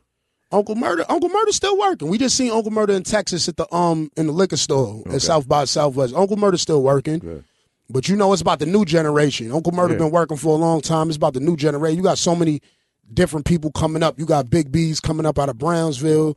You know what I mean? You got the dudes from the 90s. You got Kamikaze Ka, Mook Moolah. It's just different dudes that's coming up that's really working. You know what I mean? Young Lito that's down with Troy Ave. That part I love. But the reality is it's the old heads in the game it's like that won't part the Red Sea. That's holding on. Yeah, and as long they don't want to let the new dudes in. Let go. And that's where I come in at, because I've been like, I feel like I'm at this like battle by myself against a whole bunch of old dudes. And it's not like trying to like shun them because they old, but that's what it comes to. The point is that all these dudes have been in the game for years, but they don't want to allow us to flourish and let us in. They won't let the new heads in. So exactly. They won't let the new heads in. They're hogging up all the air time. They 46 years old with braids. Yeah, you gotta let still, it go. And they don't want to let none of the new cats in that's 19. Yeah, you gotta let it go. You know what I mean? It's 20, it's 22 to 23. Like, let them in. Yeah, New York is never going to come back as long unless and until them older guys start opening up the door for the younger guys. But you know what it is? Even with radio. Cash Money in them. They snatched them little kids like Lil Wayne in them when they was. Yeah, they were smart. Yeah, smart. That's what they smart. They stayed in, but they snatched that other breed. It's sad that so many other labels don't see that, and they don't see what happened with Young Money. They went and snatched these young new artists. Sad that these guys in New York that's got them names. Yeah, even Jay-Z. I mean, Jay-Z is the. I remember one time was on DVD. I had met Murder, remember? And I said, I don't understand. Somebody needed Jay-Z. Especially need to try to get his kid a break. And then the guy came to me a couple months later. He said, man, Jay-Z did give him a break. Oh, yeah, definitely. You know what I mean? Yeah, I said, I was glad to hear that. But, I don't see Jay-Z all the time. But if I see Jay-Z, because the thing about it is, you are Brooklyn. Mm-hmm. He is Brooklyn. You understand what I'm saying? And he is like a dynamo. So Jay-Z would have to be the person that could lead that. Just say like the Cash Money, he could lead that. And because then that would be Jay-Z giving a little something back to Brooklyn from what Brooklyn gave him. Because don't be no Jay-Z don't be for Brooklyn. It's about Brooklyn. You see what I'm saying? So now, but I don't think he's around people and he's not around nobody that will sit down and talk to him about that, like that kind of way. But he is the one. I mean, because he's 800-pound gorilla in the game. If he wasn't, his wife is the other half of it. Yeah, so them two together, my contention always was that they would be the ones that would bring the younger people in the game. If you could give advice to like any of the young dudes that's hustling or young females, because there's a lot of females that hustle and do crime out there too. Like, oh, I know it. What would be the end statement for it all? Well, the end statement for it all, it would probably begin with just understanding your value. Because until you understand your value in life, nothing's going to change. It's going to be a whole lot easier for you to take somebody else's life when you don't understand the value of your own life. The minute you start valuing your own life, then things begin to change, especially for the young ladies. See, it's all right to be, who going to tell you not to love the guy you with? Who going to tell you not to be involved with ride or die and not be there for him? But young ladies, when I speak to them, I tell them, understand your power, because you have a lot of power. And if a guy is trying to make bad moves and you know deep down inside that you don't want to spend the rest of your life in the visiting room, if you know deep down inside that you don't want to have a child in the visiting room, in a trailer, if you know deep down inside that you don't want to be gray-headed talking to the same guy, then you got to figure out a way to sit down and talk to him and say, this is not the kind of life I want to live, sweetheart. This is not what we want to do. I don't know that many guys, in all honesty, that want to go away and don't have a boo sending packages. That's a fact. A boo that they can't talk to on the phone. A boo that's not writing them letters. I just had this discussion like on Instagram. I was telling the dudes, I said, listen, a whole bunch of y'all be doing crimes and hanging and giving the fruits of your labor to women that won't even come visit you in prison. I seen dudes that have 30-something girls in the street go to jail and not have one. And it's because they didn't show that love to the one girl that might have had that love for them. And that's what I'm saying, because what's going on is guys now, instead of looking for that girl that like them for who they are, they looking for the girls that like them for what they have. Exactly. And guess what? And the ones that like you for what they have, the minute you go away and don't have nothing, they liking the next guy for what he have. For what he had. Yeah, and that's another discussion I've been having lately. I said it's a whole bunch of dudes that try to consider themselves kings, but you're dealing with peasants. Yeah. Only a peasant is going to be is going to feel, you know what I mean? Is going to look at something that somebody has and say, oh, that makes them them. That doesn't make a person. No. That's what you have is what you have. Who you is who you are. And if you're about who you have, you ain't about nothing. You got to be about who you are. And when you think about a woman, you got to find a woman that's about who she is, so you know she's about who you are. Because if not, it's not real. Real recognize real. I don't understand why would somebody ever want a woman that care about them for the jewelry they have or the car they driving? Exactly. That's insane. I just had this discussion earlier. I said, yo, it's dudes who I said, don't ever trust a dude that put his watch face in every picture. Because it's these dudes now, like, it's almost equivalent to the girl that's wearing the thong on Instagram. They try to squeeze their watch face in every picture. But that watch face is only for peasants. A peasant female is going to look at that and say, oh, I'm going to talk to him because of that watch face. And that's what you're trying to attract. That's what you're going to attract. Sure. Because ain't no queen don't give a fuck that you have a 2002 Audemars. They don't give a fuck. None of that matters. That shit is not going to move her. No. You understand? Because she understand what a king is. And I feel like dudes that you try to make yourself like you're a king, but you turn it right around and make yourself a peasant in the same breath. And kings are born. That's a fact. Kings are born. You know, every man is not going to be the same man, and every woman is not going to be the same woman. So if you know you're a man on a certain level, you have to find you a boo on that level. That's a fact. You know, you can't. Let me tell you something, brother. They keep fucking with homeless women. Yeah, that's right. 100% to 100%. You find a woman that's 10%, you missing 90%. That's what's up. But I think sometime in this era, guys are more interested in the girl that's on the video and the girl that's on Housewives of Atlanta or the strippers. And it's, I mean, women got to do what they got to do to survive. I don't knock what women do to survive. I understand that. That's a fact. But you got to know what kind of woman you want to be dealing with. Mm-hmm. So it don't make a lot of them not be real. But if a woman, especially in the crime game, if a woman wants to be involved in the crime game, I'm from the old school. That means she want to commit crime.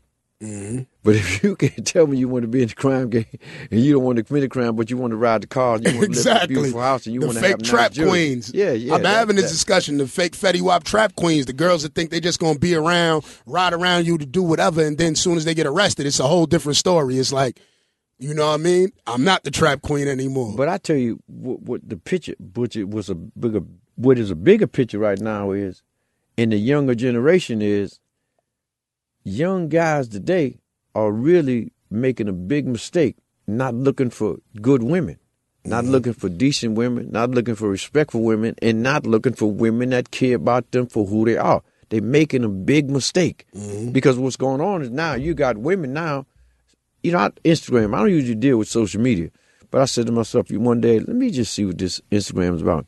So I looked at Instagram for about 3 hours, and you know what I saw? I saw a bunch of women. I saw legalized prostitution. Because everybody I saw on Instagram was trying to profile themselves to set a trap for somebody else. Exactly. You see what I'm saying? I said, what the hell is this here? It blew my mind when I saw it. You understand what I'm saying? Because women from the era that I know would never have been going through that. Exactly. And I'm watching the women, I'm saying, what? It's women that wouldn't even do it is watching other women do it, and now they do it because they think it's okay. Yeah, they're like, oh, this is the way of Instagram. And that's what the trap is. See, now all of a sudden women, now, because they really trying to trap, they say, okay, if he didn't go for it, okay, oh, I'll take this call. What is it? Oh, okay, bye, see you later. Okay, oh, he called. What did he say? Oh, you want to take me out? Huh? You want to do, you want to buy me? Why would you want to buy me these things and you don't know me? Oh, you think you like me like that? Okay, we can get together. I mean, that's insane. You see what I'm saying? It's women demoralizing themselves to a degree I've never seen in my life, because I come out of an era where women wouldn't even approach guys. Now they're on Instagram trying to do everything they can to attract not one guy, 100. So they could put X's next to all the guys' names that don't fit the profile that they're looking for. That's not good. Yo, you know. And that's the second episode, tax season. Pee Wee Kirkland, Tax Stone, Loudspeaker Network. Thank you. Shout out. We over 40 minutes. Holla at y'all. Good looking, y'all. Let y'all. Good looking, y'all. Let y'all. Good looking, y'all. Let y'all. Good looking, y'all. Let y'all.